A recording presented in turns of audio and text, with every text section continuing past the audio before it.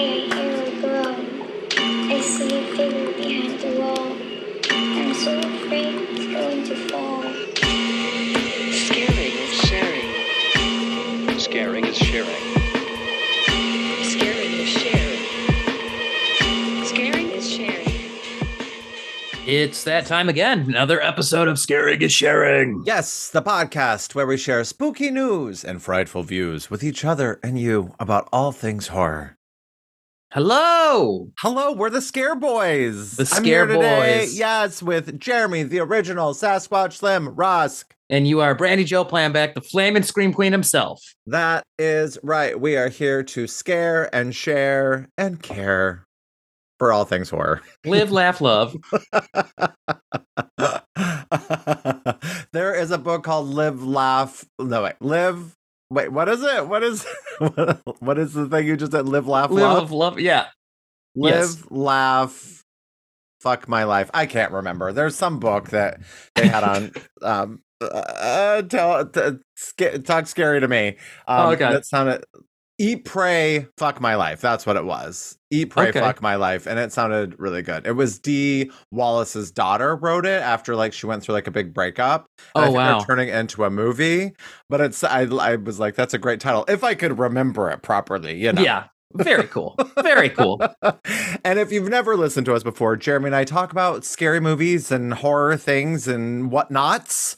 And then we share a scary movie with the other person that they've not seen before. Then we go away for a spell and we watch them and we come back and we talk about our feelings about the movies. Yes. That is what we do. And sometimes just our feelings. Sometimes. I mean, Sometimes it does happen. it does we happen. are human beings after all. So, yes. Jeremy, have you watched anything since we last met? Not well. I got something in last night. I was on vacation, on family vacation for the last few days. But Did you see any ghosts? I didn't, and I told my wife all I want to see is a Bigfoot or a UFO or a ghost or all three. All three in one, please. Yep. I said what I said was I want to see the ghost of Bigfoot riding a UFO across Lake Michigan. But it Oh my didn't god, happen. that would have been so great. Didn't happen, but when we got home yesterday and last night, we did watch Twister, Fun. which I believe is adjacent enough. Checks the boxes of scary and thrilling and disaster movie for the two of us. So of course, that's what we chose to watch. Haven't seen Twister in a few years. Okay, but you have both of you have seen it. Yeah, every time, yes, and every time I rewatch it, I'm like, this was such a huge part of my childhood. Like Twister was definitely like a rewatch movie, like over and over. It's real corny. It's real campy. Like that's definitely where it fits for me these days. So. Yes, and I think we've talked about before, who knows when over the years, but I always remember the trailer had a tractor tire like flying at the windshield. Mm-hmm. And that was like not in the movie, and that was like such like, where was that shot? Because that's how it like ended the trailer, which like these days seems like they will often add things in trailers that aren't happens in the movies. all the time. Yeah. But I think it was like initially a part of like a special effect test, and then they loved it so much they just like put it in the trailer. So, Gotcha. And the sequel is going to be coming out. I mean, I don't know if they've started, but that's what I was reading online. Is that they're still planning on doing a sequel, Twisters. But I was kind of like, okay, it's sort of a bummer though that two people are already gone from that movie. Both Bill Paxton and Philip Seymour Hoffman are no longer with us, and I'm like, that's kind of shocking to think about, considering they're not all that old. So no, they died way too young. Yeah, absolutely. Yeah, for sure. I do love that movie though. I have not seen it in at least 20 years, so who knows how I would feel about it these days. But I think it could be worth a rewatch. Yeah, and it was, I didn't realize either, executive produced by Steven Spielberg.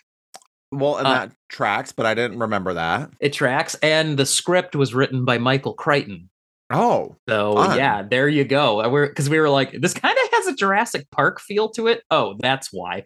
Because the people behind Jurassic Park made this movie. So. Yep. Okay. Yeah, I didn't remember that Or at the time, well, I'm sure at the time I would have. I mean, Jurassic Park was humongoid when that movie so came that out. was probably in the news, but I totally forgot those things as well. Yeah. And I was like, oh, wow. Okay. No wonder it feels like exactly like those types of thrillers that were coming out. Yeah. The only thing that I watched was The Boogeyman from 1980, which I don't think I'd ever seen all the way through. And it was actually good. Cool. Like, okay. I think I tried watching it as a kid and was like, what is this shit? Like, this isn't like Halloween, because it's kind of about like a haunted mirror in a way. Yeah. And I really liked it. It's stylish. It's bizarre. And it's on Shudder. There's like that's where I caught it.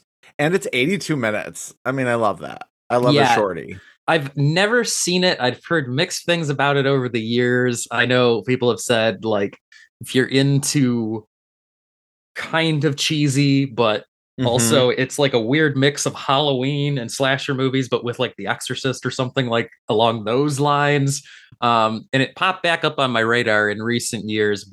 Well, within the past year, because Quentin Tarantino on his podcast with Roger Avery, they were talking about it because their podcast was, they own I think I've talked about this before, but it's called the Video Archives Podcast. They both, before they made it big, Roger Avery was Tarantino's co-writer on Pulp Fiction. So, and he's a filmmaker in his own right, but they used to work together in California at a video rental store before either of them, found Hollywood success. And they, when the video store went out of business, they both bought like the archive, like all of the inventory, and they have been rewatching all the videos and reviewing them. And one of them was The Boogeyman, and they both talked it up. So I was like, okay, I got to finally see this thing because I've heard so much about it and how weird it is. So I should see it for myself. Yeah, I was pleasantly surprised. And I always thought the poster was just sort of like someone created like the artwork for the poster and that's all. But like it is the woman from the movie who reminds me of like a young Laurie Metcalf. But also like in a way like Laurie Metcalf's daughter who plays the younger version of her on Young Sheldon. Like, so I kind of meld the two together in my mind, which is such a cool, like, I don't know what you call that word. Such a cool thing to happen. There's a better word than thing. But yeah, I think that she looks like her, especially in the poster. But I really liked the lead gal in it. Her name is Susanna Love, and she's in the sequel as well. It does not, the OG, I mean, the Boogeyman from 1980 does not have a great rating on Letterboxd as a 2.7. So that's not great, but yeah, I recommend it. Like, I mean, not like you're watching anything great, but it just is unusual. And I think that feels refreshing sometimes. So absolutely. I'm all for it. I also have to say, Joe and I were watching something and someone said, I could care less. And I just like, it stuck in my mind. I started to think about it. I'm like, and I said aloud, I don't really understand that phrase. I could care less, because it's usually someone says that about something that they have no good feelings for whatsoever. And Joe's like, that's because it's incorrect. People say it all the time, but the correct phrase is I couldn't care less, which makes so much sense. So after he said that, then as a dork as I am, I was re-listening to our last episode, and I say I could care less at least twice. So language. Yep. Yeah, it's one of those wrong. It's one of those turns of phrase that people say wrong all the time. So it's just been accepted as the same thing as I couldn't care less, because there's other ones too. Yeah, I can't remember. There's much like irregardless. Which it has become its own word, because it should just be regardless, but people say irregardless and they mean the same thing. So yeah, I mean, I don't love those, but it's so fascinating to discover it and then have it like correct itself in your mind. And then you can never unhear it when someone says it. And I'm definitely not the type of person to be like, you're saying that wrong. I will definitely probably silently judge them in my head. But not allowed, never allowed. There you go. There you go. Jeremy, we have a lot of teragrams, boy, including one new one, but why don't you start us off? All right, I'll go with the first one. And the first teragram goes, "Morning, guys. I enjoyed your last episode. You always make me smile and laugh out loud. Of course, there's always the part where you recommend to watch or to steer clear of a horror movie I haven't seen. That said, I'll have to catch Hatching and watch Toxic Avenger 2, but with a group of like-minded friends. I recommended watching Dead Dicks, but forgot to include a disclaimer. If male full frontal offends you, be warned. It actually does fit the plot. So I assume with the name Dead Dicks that, there you go. Makes sense. So what have I been watching? Bug, great cast, quirky plot, more horror adjacent, I think, but in the end, not for me.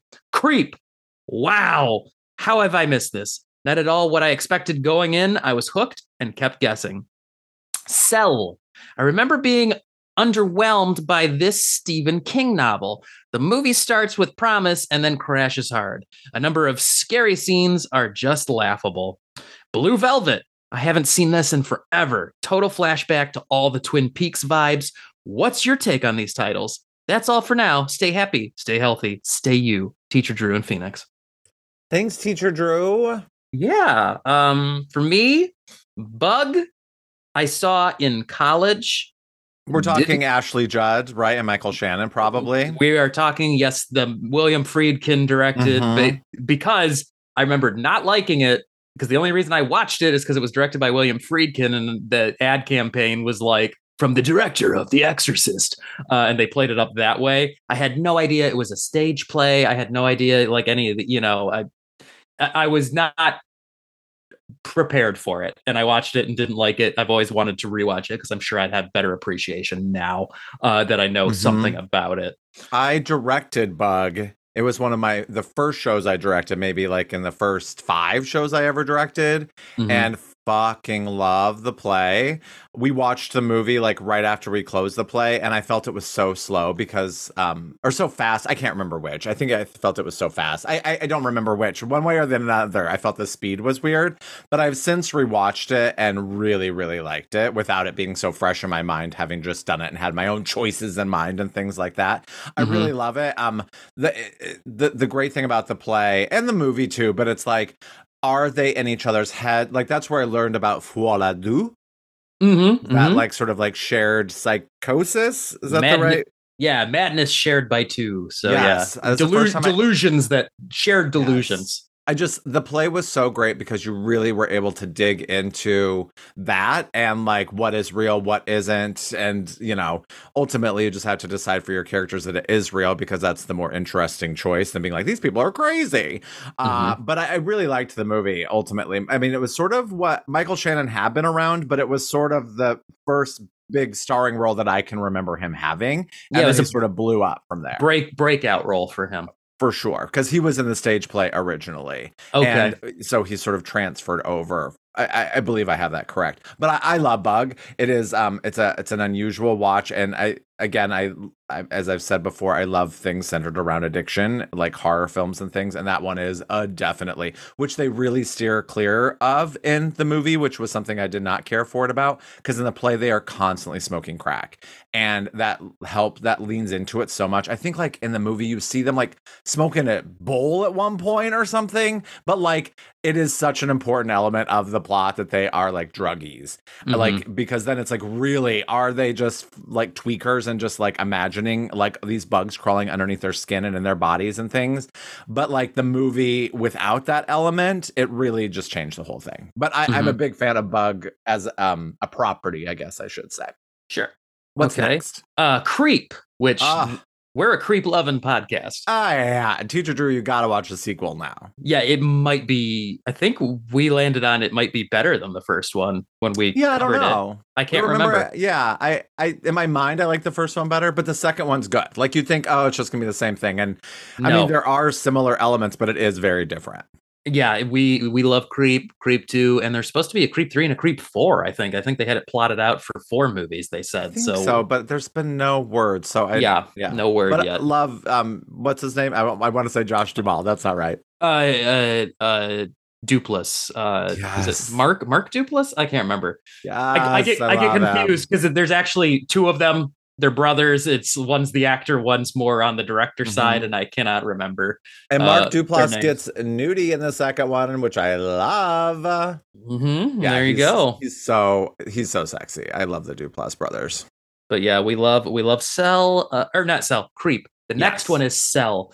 Cell, I never saw. I remember this is the one. It's based on the Stephen King novel. It has to do with cell phones, and it's like a zombie story. I remember I always wanted to read the book. Have never read that one, and then was interested in the movie because the movie, if I remember, has John Cusack in the lead, and it's got Samuel L. Jackson supporting. So you're like, with a cast like that, come on. But I heard the movie was not very good, so I steered. Yeah, a 1.9 on Letterboxd. That's rough. I steered clear of it because I remember it came out and it was one of those movies that had like overwhelming negative reviews from critics. So it's just like, okay, I guess maybe someday I'll see it if I just happen to catch it, but I'm not going to seek it out.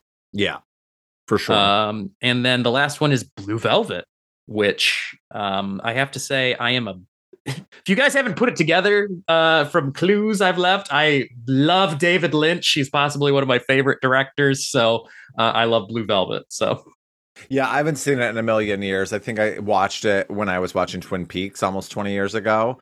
All I remember, because I think my husband says this from time to time in a very jokey manner, but baby wants to fuck. Yeah. Because that's Dennis Hopper, right? Dennis Hopper. That is the like Dennis Hopper fully unhinged, like maniacal role in that. He's so good. Kyle MacLachlan is amazing in it. Is Laura Dern in it? Yeah, it's their first movie. Laura Dern's breakout was right there. David Lynch gave her shot, and she would continue to. She's been in a ton of David Lynch stuff, so she's one of his common collaborators. Same with Kyle MacLachlan, which I think this was Kyle MacLachlan's. No. They did Dune right before this. That was Kyle MacLachlan's first movie, but David Lynch loved working with him so much that he stayed on as, with Twin Peaks and Blue Velvet. And so I'm all about Blue Velvet. I haven't seen it in a few years. I need to rewatch it again, but it's intense and dark and twisted. So fuck yeah. Have you seen that Laura Dern David Lynch film? It's like something rabbit, like White Rabbit or some shit. Oh, are you thinking of Inland Empire, which features a thing called rabbits in it? Maybe. Is it long? Yes, it's like 3 hours long. Inland Empire. There's a segment in there where people keep watching a television show that has been broken out as its own short film called Rabbits because it's about humanoid rabbits. It's like a sitcom. Yes. How is it? Is it weird? Is it good? I tried to watch Inland Empire in college. Didn't get it because I think I was early in my at that point I could watch David Lynch's narratively coherent things. But his more the things like Mulholland Drive were just beyond me at that point to appreciate. But now I just picked up for my birthday, in fact, the Inland Empire Criterion Blu-ray remaster they just put out. I've been meaning to sit down and engage with it because I like Mulholland Drive now. That was a movie that went from I hated it the first time I saw it and have grown to just love it over time. The Twin Peaks movie, Fire Walk With Me, is another one where it's like Mulholland Drive. It's just a bunch of seemingly just, it follows all his weird dreamlike logic and the plot's not really coherent, but I've grown to love that too. So I'm ready for Inland Empire, which is like Mulholland Drive, but even more just kind of seemingly a collection of random things thrown together with a very loose plot thread. So, but it's 3 hours long. So it's an investment. Long one. Yeah. But yeah, I've been meaning to get into it. I know everyone calls these his people call them horror movies because they don't know where else to put them because they do feature nightmare dream logic scenarios. So it's that makes sense. Mulholland Drive doesn't really fit anywhere but horror, I guess. That's where you want to place it. So yeah.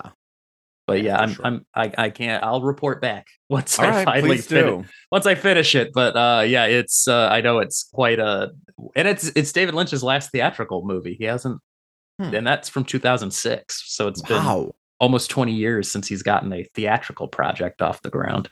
Come on, Davey. I know I'd like him to do one more, but people aren't into the art house. There's no money in it. That's what he's been saying. The problem is he can't get stuff financed for movies because that's not what they're looking for these days. He needs a sugar daddy to just do it for him. I know, right? So, well, thanks for writing in, Teacher Drew. And yes, check back after you watch Creep 2. Want to know what you think? Yes, absolutely. All right, next we have an email from Gay John, as he's referring to himself. Okay. And the subject is longtime listener, first time writer. Oh, we love that. We do love that.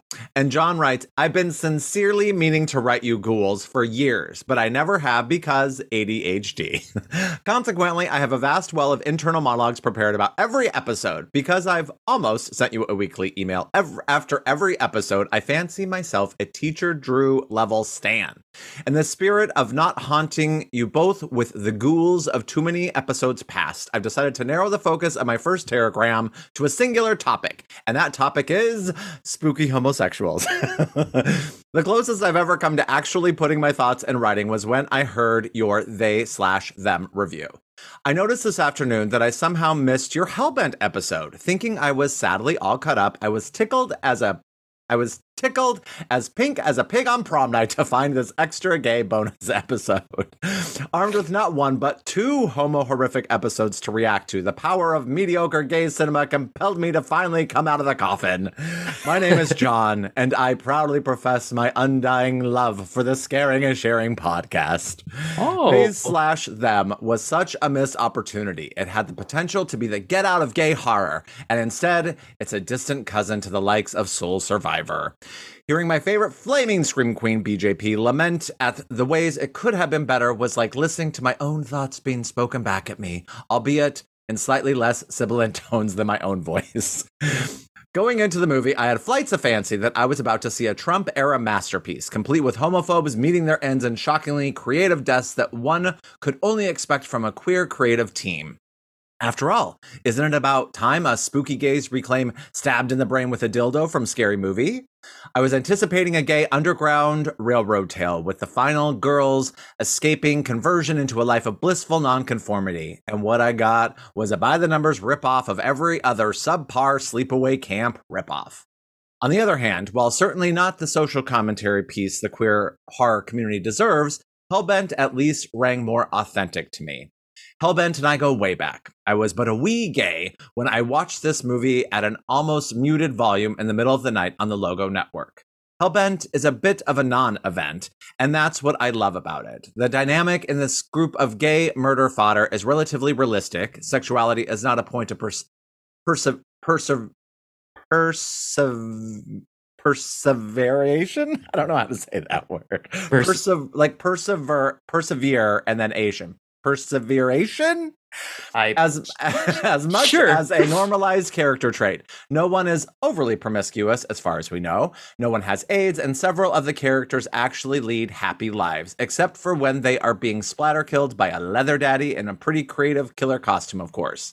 For me, the deficiencies that are obvious in this movie are overshadowed by the fact that this movie even exists. I would love to hear both of your thoughts about more queer horror. A few of my favorite fag tactic flicks are 2015's You're Killing Me, a slightly gayer take on the Dexter plot, and Teacher from 2019. While the latter is technically a drama, the IMDb plot synopsis uses the word disturbing in the first sentence. Thanks for indulging my big queer rant and for providing me hours of entertainment that I have so lovingly neglected recognizing for far too long. I promise not to be such a creepy lurker in the future. Stay spooky. Gay John. Thanks, Gay John. Yeah, that's awesome. What a fabulous letter. Yes, Yes. I don't know either of those movies that John mentions. I don't know You're Killing Me from 2015 or Teacher from 2019. The title You're Killing Me sounds familiar, so I'm wondering. I'll have to look that up and see if it sparks any memories. Yeah, and for me, I mean, the best gay horror movie, which is thriller is more appropriate, is Stranger by the Lake. So, John, if you have not seen it, Yeah. please do, because that is so fucking good. Oh yeah, Stranger by the Lake was. Yeah, that's like elevated horror. It is elevated horror, but so good. And that other movie we watched with Christian and Ian from It's Only Podcast was oh shit, what was it with the lesbian couple? Oh, it's Only Left Alive or something like that. Yeah, I was like, it's like Only You Can Kill My Heart. Like it's one of those long titles that's a sentence, and I can't remember what it was. Can you think of any other queer cinema? I mean, Knock at the Cabin, which is newer. I mean, there's not a lot. You have to, like, I think if you go with like campy, that always works because you can do like Whatever Happened to Baby Jane and Straight Jacket and things like that. But like straight up like gay characters leading the way is not something that happens as much as it should. What Yes. keeps you alive is What that keeps movie. you alive? That's it. That's So it. yeah, if you haven't seen that, John, I recommend it. It is definitely it's a tense little watch, and I think there's a lot of good in it. But yeah, there needs to be more gay horror. For as much as the horror community is so open, has open arms for so many different types of people, I just feel like we need a little bit more good gay horror. So I might have to check out those two that he recommended there. And of course, you think of the sort of whether it was by design or not, like Nightmare on Elm Street 2, of course, sticks out as a huge piece of that, and the documentary about it that we watched, Scream Queen. Scream Queen, yeah. Yes, so fucking good. I love Scream Queen. So yes, I think John has seen that, but I'm not sure. But yes, John and I talk on the reg on Facebook, so like Facebook Messenger. So yeah, I'm so excited that because he's told me he's meant to write in multiple times, and when this came through, I was just like, oh my god, it's happened. He did it. He did it. Awesome. So thank you so much, John. If anyone else has good queer horror, please let us know. But I'm definitely going to check out your Killing Me and Teacher. Yeah, gonna have to look those up, see what that's all about. Yeah. Cool. So Jeremy, bring us on home with our final teragram from you, which are like a collection of thoughts from good old Lauren. From Lauren, the goth botanist. And Lauren writes, I've been trying to come up with a name for the game of watching horror in public. It hasn't gone well. Public terrification. How to lose friends and repel people. Sharing scares. Sorry, I've got nothing. I think sharing scares wins, but... Yes. And then she continues, I tried to watch Exists the other night, mainly because I was curious if it was one of those movies I had seen and then forgotten. And it was free on one of my streaming services. I turned it on when I was in bed, which is a kiss of death for anything that can't keep my attention. The answer is nope. I hadn't seen this one, and I fell asleep before anyone died, which is a bummer. And she wraps it up with, oh, look, what came just in time. And it's a photo of the book I was talking about. It's Fangoria's 101 Best Horror Movies You've Never Seen. Yes. And seeing that cover, I was like, yeah, that's right. And right on the cover, in this book, there is Lair of the White Worm, Ginger Snaps, Castle Freak, The Devil's Backbone, Pumpkinhead. And personally, I remember this book is how I first heard about From Beyond and Maniac Cop. And Maniac Cop 2 might be in there too. I can't remember, but which is the better. Yeah. But yes, I think that Lauren means just in time because she just went to Mad Monster Expo. If you follow her on the socials, she has had multiple pictures with multiple I saw some cool stuff. Yeah, so I'm ready for a full report, Lauren. Please, yes, whenever you please. have a chance. There's a picture with her talking to Danhausen. I haven't seen that one yet. Awesome. Gotta check it. Oh, there it is. Oh, and he's cursing us.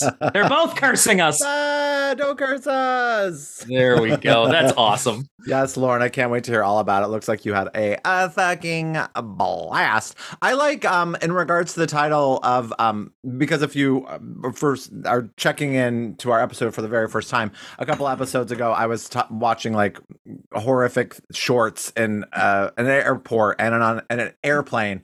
And we were like, what could this game be called? I like repelling friends or repelling strangers in public places. It sounds kind of like Cards Against Humanity. Yeah, that's awesome. Of course, I'm partial to sharing scares because that's what we do. But I just think that more people will be frightened than they will be intrigued. That's for sure. Mostly, or just like, who is this weirdo? Do you know, I think my most used emoji is like the ghost going like, kind of like saying like boo and like winking. I use that emoji all the fucking time. Awesome. What is your most used emoji, do you think? Let me look. I mean, well, when you look now, it's going to say like these are your most used like right now. Recently. The one that can. I think the one I use the most is the metal horns hand. Of course you do. I use that a ton to people. So yeah. Yeah, that tracks. Yep. That one or what's another one I use? I'm trying to think. Do you use the vampire one very often? Actually, no, not the vampire, but I use the devil. Oh, yeah. I use the devil face sometimes in conjunction with the metal horns. So To show that you're horny or to be like, I'm the devil? to be like, Hail Satan and and rock on. So Oh my God, I love it. So yes, I want to know people's most used emojis, especially those that like fit into the horror vein, please, because I love those. There's like the scream one. I'm trying to think. There's like a fairy. There's a few. There's a zombie one, I think now. Yeah. I use the zombies sometimes too. Yeah. I like that one as well. Yeah, my go-to is just the ghost, but there's others that I should be using. I've also got to, because I talk about this in the past, and if you guys are just tuning in, so my nephew is getting into like monsters and scary stuff. Like slowly, he's young. He's a young guy. He's like 4 or 5, but he's starting to get into monsters. And he has an imaginary friend, sort of. I don't know. It's sort of like moving beyond imaginary friend to just a character he's made up that I love, named Choppy. On this vacation, I got more Choppy lore because it continues to evolve. Apparently, he rides shooting stars. That's how he gets around because he lives in the sky, and he eats people. That's a new twist. Originally, his diet was originally, I think, jalapenos or something like that, but now he eats people. But he does not eat aunts or uncles. So my wife and I are safe, which is awesome. But yeah, we got some more Choppy stories, and he made us all call for Choppy. We were around the campfire on our last night, had a little fire, and he's like, he wanted Choppy to show up. So he told us, like, on 3, all of you have to call out his name. So he made all of us call for Choppy. Oh my God. And it was the cutest, most amazingest thing. So I'm like, continue to love monsters, please, because I want to share this with you going forward. I wish it was that he didn't eat ants and uncles, but ants like the insects and uncles like uncles. But he would eat like Sarah because she's the ant, right? Yeah. He would eat her, but not like an insect. Speaking of creepy insects, we have for the last few years had box elder bugs outside, like in our like backyard, which are so gross. I mean, they could look grosser because they're like black and red. They're kind of pretty almost in a way. We used to get them too. You used to? What did you do to get rid of them? Nothing. They just stopped. Like this past spring, they just didn't show up because like the year before, our house, I'd go in the backyard and they were like all over. They would like cover the backside of our house. And I'm like, holy crap. See, we've been getting like an exterminator for a while. Like they come like every 3 months, and I hadn't seen them in a while. And then the other day I went out back to do some yard work, and I mean, there were giant clusters. Oh, I'm getting like goosebumps just thinking about it. There were giant clusters of like little babies, like in like a mound that looked like almost like the shape of like a banana or a hot dog, like a big, like they weren't around anything. It was just all of them cluttered together. And our friends Gretchen and Steve were over, and Steve like touched one, and they all like scattered like you see like the spiders do sometimes. Oh my God, it was so heebie-jeebie. And I hear that that they love the box elder tree, and I think maybe we have one back there. So, but to cut down a tree is like thousands of dollars. Yeah, exactly. They live in box elder trees, which are apparently related to maple trees. So also, if you have a maple, they live in maple trees as well, which is what we have in our backyard. We have a giant maple tree, and I think that's where they were living for a long time. But I don't know. They seem to have moved on. I don't know what's going on, but I don't see them as much. Maybe the same will happen for us. I hope that they just don't, like I hear if they get in your house, then you're kind of fucked. So every once in a while I'll see one in the house, but like I haven't seen like swarms of them. So yeah, I'm pretty sure we had. That's the thing too. What I know is they don't stay in houses though. Like they nest in the winter. They come inside to sleep because they hibernate through the winter, and then they wake up and leave because they're an outdoor bug. They don't like to be inside, but they'll get into houses for shelter. So gross. Yeah. All right. Well, thank you everyone for writing to us. Those were some good teragrams. If you want to write to us, scaringasharing@gmail.com, or follow us on Insta, scaringasharing. All one word. Smash it together. All right, Jeremy, let's share our scares with each other. Yeah, let's do it. Let's do it. I think I go first this time, which was Joe. I had like several things I wanted to do that I was like, I'm going to do this movie. No, I want to do this movie now. But then all of a sudden, like when I was half awake this morning, like waking up before dawn, I woke up and in my head a movie just popped, and I'm like, that's the movie I'm going to assign Randy Joe today. So it's this third random one that came out of nowhere. We've talked about it. You've said you've wanted to see it. I'm giving you Tentacles. Oh, fun. Okay, I know it's like a giant octopus. And I know Shelley Winters is in it, so I'm wondering if I can get my husband to watch it with me, which is always a feat, a fun adventure. Yeah, and I think it's like more boring than Jaws. I think that you've said that. I think it's like kind of boring. So, but I'm excited to check it out. So yeah, giant octopus.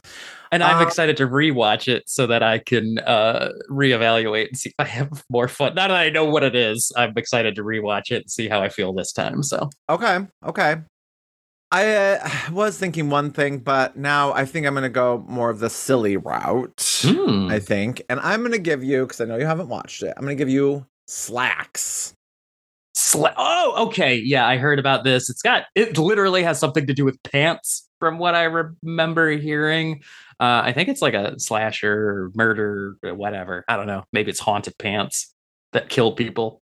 Haunted pants that escape from a dry cleaner and go on a killing spree or something. I don't know. That's what I'm going with. All right. Well, let's fucking watch him and fucking come back and talk about him. Awesome. Sid, don't you blame the movies. Movies don't create psychos. Movies make psychos more creative.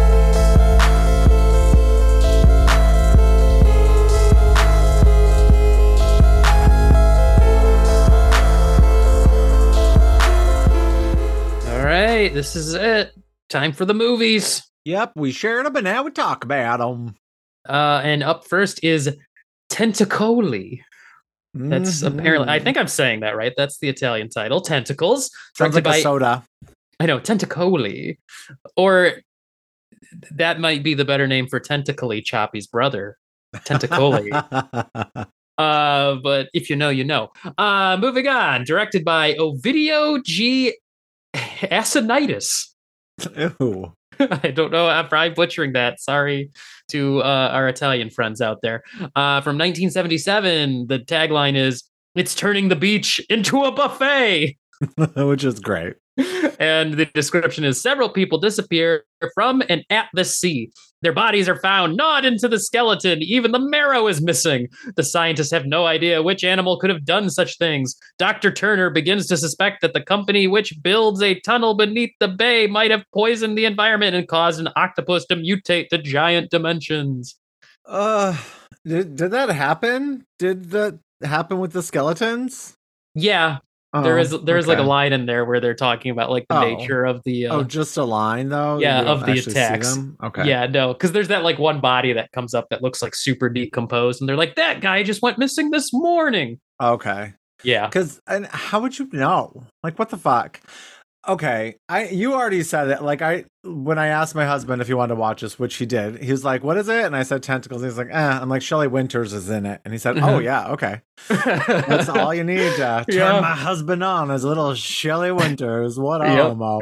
Yep. But I was like, it's a boring movie about a killer octopus, is how I described it to him, because that's what I remembered from you. That's what I said. And God, that is an understatement. And the whole time I just kept thinking, would I rather watch an incredibly boring movie about an incredibly boring horror movie, or like just an incredibly like Thanksgiving 3? I don't know which I'd rather sit through.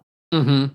Like, because one is like, this is just like, what, why, how? It is so dull. Like, dull doesn't even describe it. Yeah, the only good things are the octopus scenes, but like even those are over way too quick and confusing. Half the time I'm not sure what's happening. Like, the action is so poorly shot, and choreographed, you're not sure what's going. Like the scene with the boat race, where everyone just starts falling off the boats, and you're like, is that the octopus? I guess it's the octopus. Or are they just crashing into each other? It's really confusing. So it is so confusing. Like, the best scene is when the one girl's sister or whatever is out like in the boat with like the two guys, and it's at night.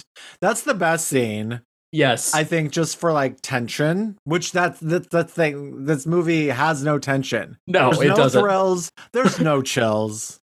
It's just boring.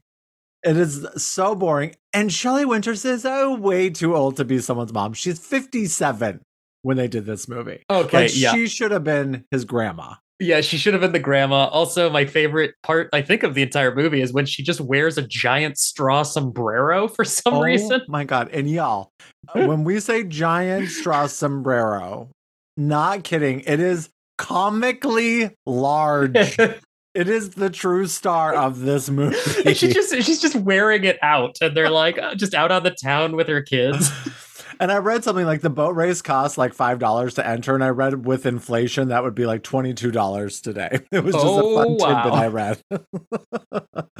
But yeah, I wrote the Boy Boat Massacre, WTF, because I was just so confused. Like, they're all out there, they're all freaking out, and all of a sudden they all start falling off, and then it's like, are they all dead? But then there's boats that come to shore with all of them in tow, except one. Yes. And then, because there's a scene where it cuts to just the boats all drifting and no people to be seen. And you're like, did the octopus kill everyone? Like, what is happening? The whole thing starts off with this baby, like in a carriage, being sort of left over by like a cliff. And so, sorry, let me just preface this by saying this is just a Jaws ripoff made by Italians, featuring an octopus. Like, there's so many parallels. I don't know Jaws that well, but I know it well enough to know you are straight up ripping off Jaws. Yes, it is. Down to the name, Tentacles. Like, it's just a straight up cash grab ripoff. So, but in the beginning, there's this baby in a carriage, like over kind of by the sea. And this woman like leaves it because it's the 70s or whatever. And she goes to like talk to one of her friends. And then like she turns around and the carriage is gone. But like, it's the most boring baby killing ever. Yeah. Like, no tension. Like, yeah.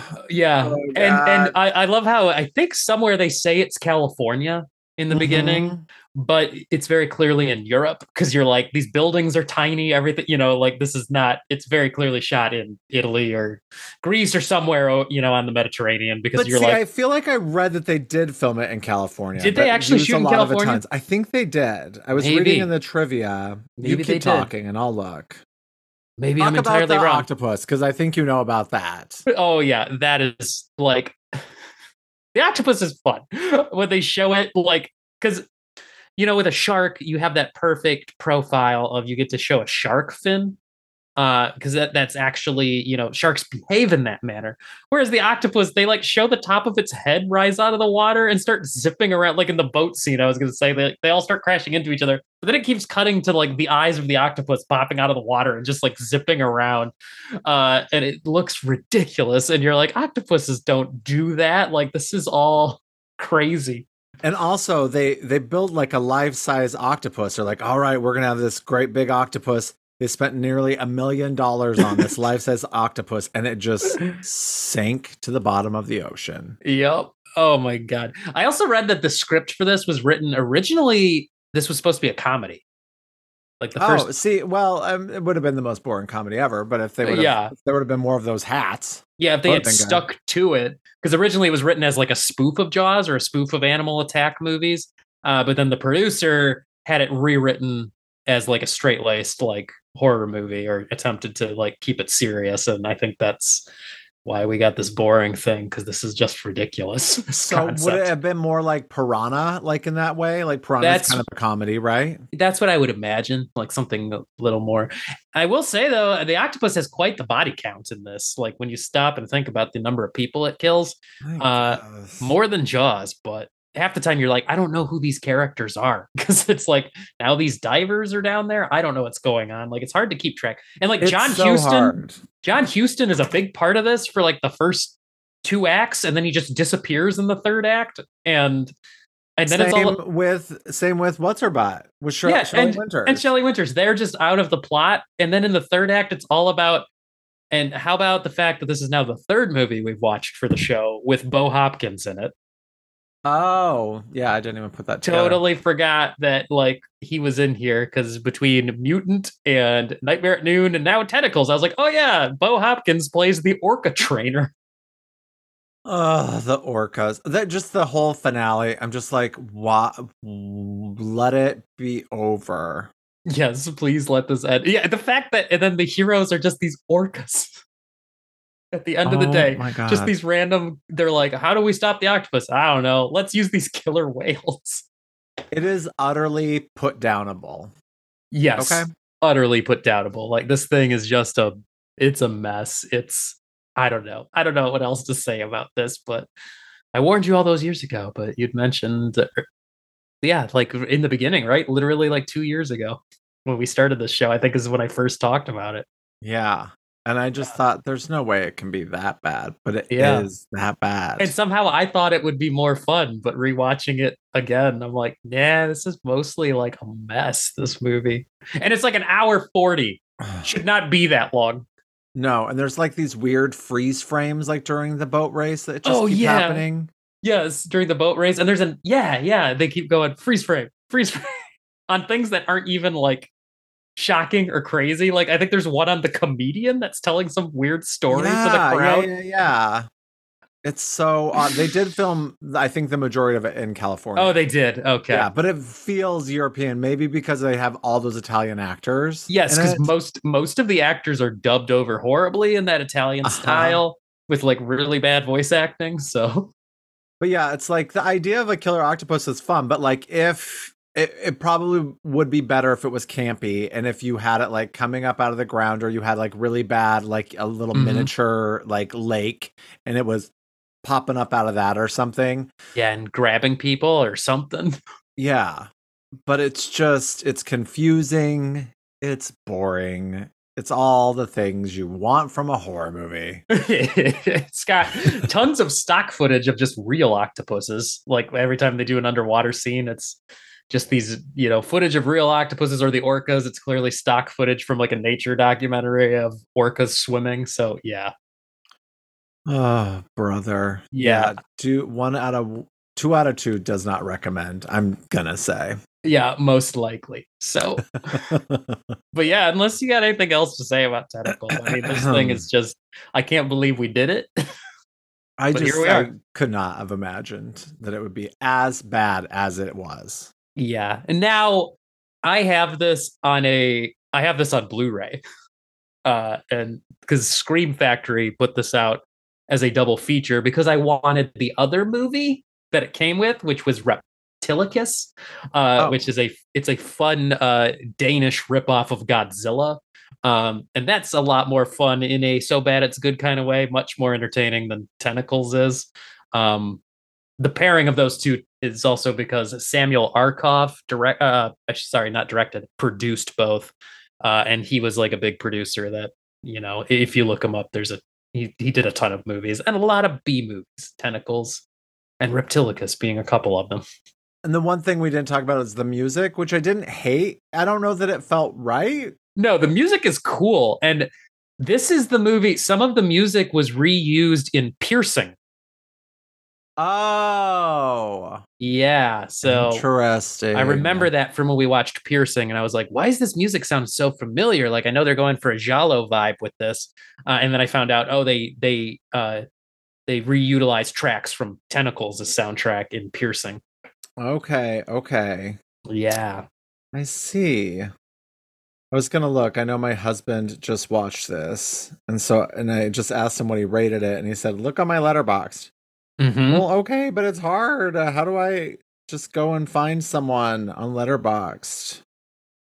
Followers, got it, got it. I'm curious what he gave it. Oh, I know what he gave it. Okay. Oh yeah, that's funny. All right. Well, I don't know that I have anything else. That's on the matter. I think let's move on. And out of 5 babies eaten off screen, how many do you give it? I'm gonna give it one solid baby. One solid baby. I'm gonna give it a 2. Okay. I had enough fun making fun of it. See, I watched this with my brother, so that helped. That helped helped the medicine go down. So okay. Yeah, I'm gonna give it a 2. It's another one of those, like, watch at your own risk. Definitely watch with people that are gonna help you make fun of this, because this is not going to be enjoyable. Like you need to be ready to just rip into this thing. So You sure do. that's Tentacles. So take it and Throw it on the slash heap. that's right. Gross, gross, gross. No. No. Moving on. Definitely not. All right, we are moving on to Slaxx. Slaxx. From, it says 2020, but it came out last year, right? I think that was a last year release. That's so weird. It says 2020 though. I know Letterboxd likes to use like if it played at like a film festival or something first. Okay. Like so some things are like, I thought that just came out, but that was probably wide release. I bet you it premiered at like, some indie film fest or something first. Okay. And it is directed by Elza Kephart. And the Letterboxd tagline is "an ass to die for." And the description is, when a possessed pair of jeans begins to kill the staff of a trendy clothing store, it is up to Libby, an idealistic young sales clerk, to stop its bloody rampage. What did you think of Slaxx? This was a lot of fun, especially for, I don't know. I guess it's mild spoilers, but like there's no way around it. It's a movie about killer pants. Yeah, I mean, it says right there, right? Yeah. But that's like, I would rather watch this than Rubber. And I didn't hate Rubber. I just didn't love Rubber. And I'm not saying I loved this necessarily, but I found it more fun than I found Rubber. Yeah, I think this is more fun, more kinetic than I remember Rubber being. I don't know. So tell me more. I feel like I've already forgotten most of what happened in Rubber anyway, so hard to compare. But no. I had fun with this. This was like, it started out kind of like, okay, like this is real cheeky. Like, they're making fun of consumer culture. Like it's definitely a satire around the clothing industry and consumer culture and exploitation that these industries have of I hate using the phrase, the third world, but countries where it's easy to exploit workers for these industries. But there's also like some really good takedown of like I really feel it, just the empty platitudes that the like store manager gives. Like that's such a corporate America thing. Like I've felt that so often throughout my careers in corporate America. Of just like, work harder, but also we value you and think you're a unique and an important person, but just work. That's all we want you to do is work for us. Like we don't actually care. So like I loved that. Like they nailed that perfectly, where we respect your identity and who you are as a human, except actually we don't. That's not the nature of corporate America. It doesn't respect humans at all. So yeah, I've not worked in corporate retail before, but if you have, I think this movie will definitely speak to you, because it definitely feels sort of like a Gap. Like the Gap is kind of what it feels like. But I think it's called CCC, Canadian Cotton Clothes, is like the name of the store, and it just is set up very much like a Gap.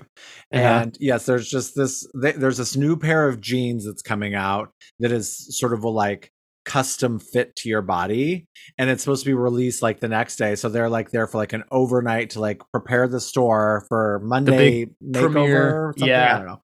And yes, and all of a sudden one of the pairs of jeans that's sort of hidden away because they're not supposed to be put out yet because everyone's so like hungry for them. Someone finds one, puts them on, and it kills her. And then that pair of pants just goes on a continuous rampage throughout the night. Yeah. And here's what I'll say. A movie about killer jeans knows how long it's supposed to be. Yes. Because it is an hour and like 15 minutes. And that's perfect. And it's the perfect length. What makes the movie work too is it commits to the bit. Like, it knows it's ridiculous, but it doesn't try to be too funny. It's funny, but it's not trying too hard to be hilarious. And it's still giving you like, it's gory and it's got good kills. So it's still trying to be a horror movie. Like it just works. The heightened quirky reality works here. Yeah, it's never trying to be scary, but it definitely is gross. Like there's some really good gore, lots of blood, fingers ripped off, hands ripped off, throat slit, waists, I don't know, singed so much that you pop, explode, I guess. you pop. So yeah, it's like a ton of fun, but yeah, definitely gory, which I love. Like it's like definitely a horror movie. And then it also has these deeper levels to it, but it doesn't try to go too deep. Like it definitely like Mhm. like everything you said, it speaks to that, which I appreciate, like fair trade and things being organic and sweat shops and things like that. Like all of these it like sort of speaks to them and Mhm. sort of tears them down a little bit, and corporate retail overall. But then it's a lot of fun. It's just Yeah. silly. It's just silly because it's just killer blue jeans. That Really, my biggest gripe with it is the poster. I know the jeans, the way they walk is you so want to funny. walk around. Did you watch the credits? Yes, where it shows the behind the scenes of Yeah, so it shows the like a person puppetry. the puppetry of the pants, really. Yeah. And that's really fun. Do you remember the show Puppetry of the Penis? Do you remember hearing about that? Yes. And I think that they filmed it at some point, but I never watched it. Puppetry of the Penis. There's another show that our friend Ronnie, who like is sort of the reason Joe and I are together, I think it's called the Penis Talk Show, and Mhm. it's down in Florida. And I think it like can change every week because it is sort of set up like a talk show.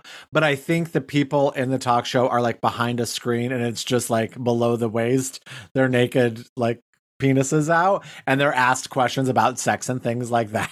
But it's called the Penis Talk Show. It just all of this made me think of that. But I don't like I love the poster for like it's sort of it kind of has an 80s vibe and it's fun, but like there's nothing dangerous looking about the jeans. No.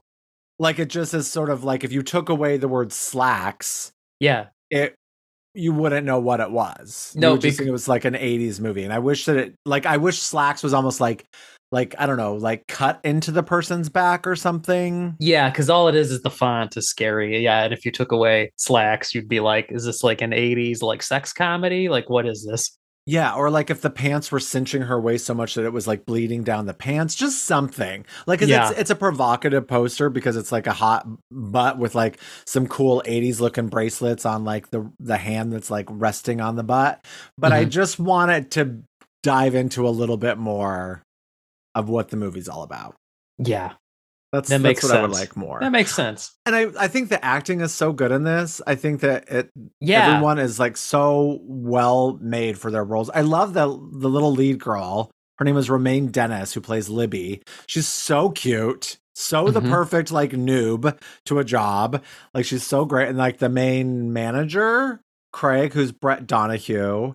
And then I really love the performer. I think Shruti is the name. They don't have a picture in here.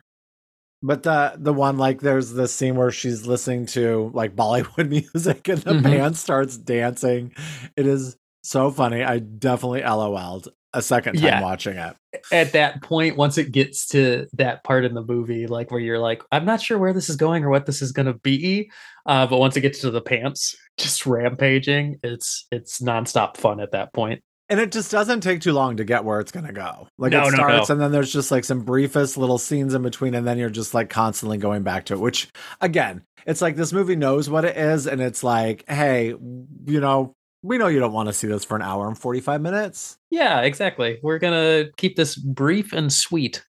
And the director, Elza Kephart, also has a short called Naughty Socks with 3 X's. So she definitely loves doing clothes and extra letters. Yeah. Yeah. Which I wasn't able to like watch it or find much out about it. Let me just see. It says it's a TV series. It's 4 episodes. And let me just see if it says what it's about at all. It doesn't. It just says "Sock it to me" is the tagline.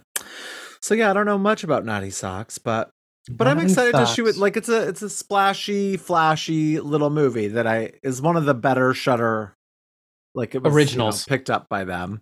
Yeah. So yeah, definitely I think it's one that I definitely was not going to watch. I think our friends over It's Only a Podcast liked it. I think Teacher Drew is a big fan if I remember correctly.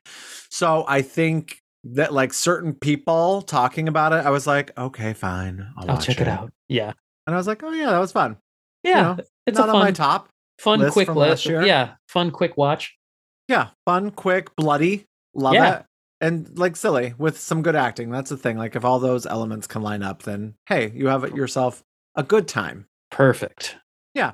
What else? I don't know. I think that's what I got. I mean, yeah.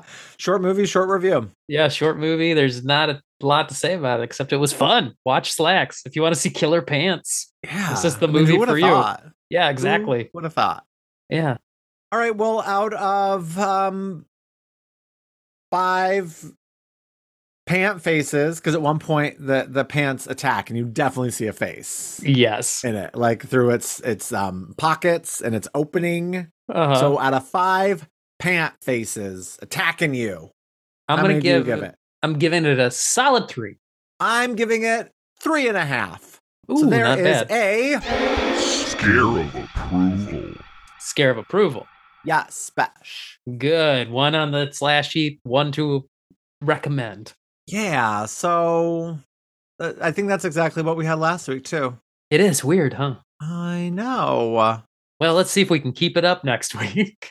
We'll have to fucking see. Yeah. I don't know what's gonna happen next week, I don't know either. but we'll find out. I don't know what I want to do. I know.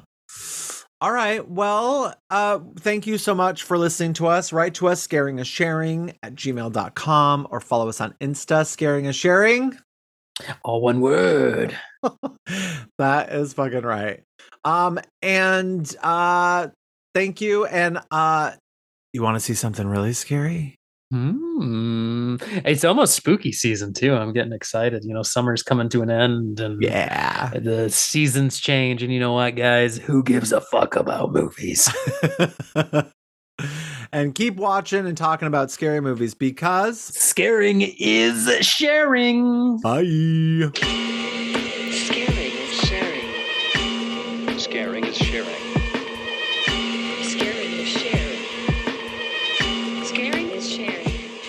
This has been a production of Planet Amp Podcast, powered by Pinecast.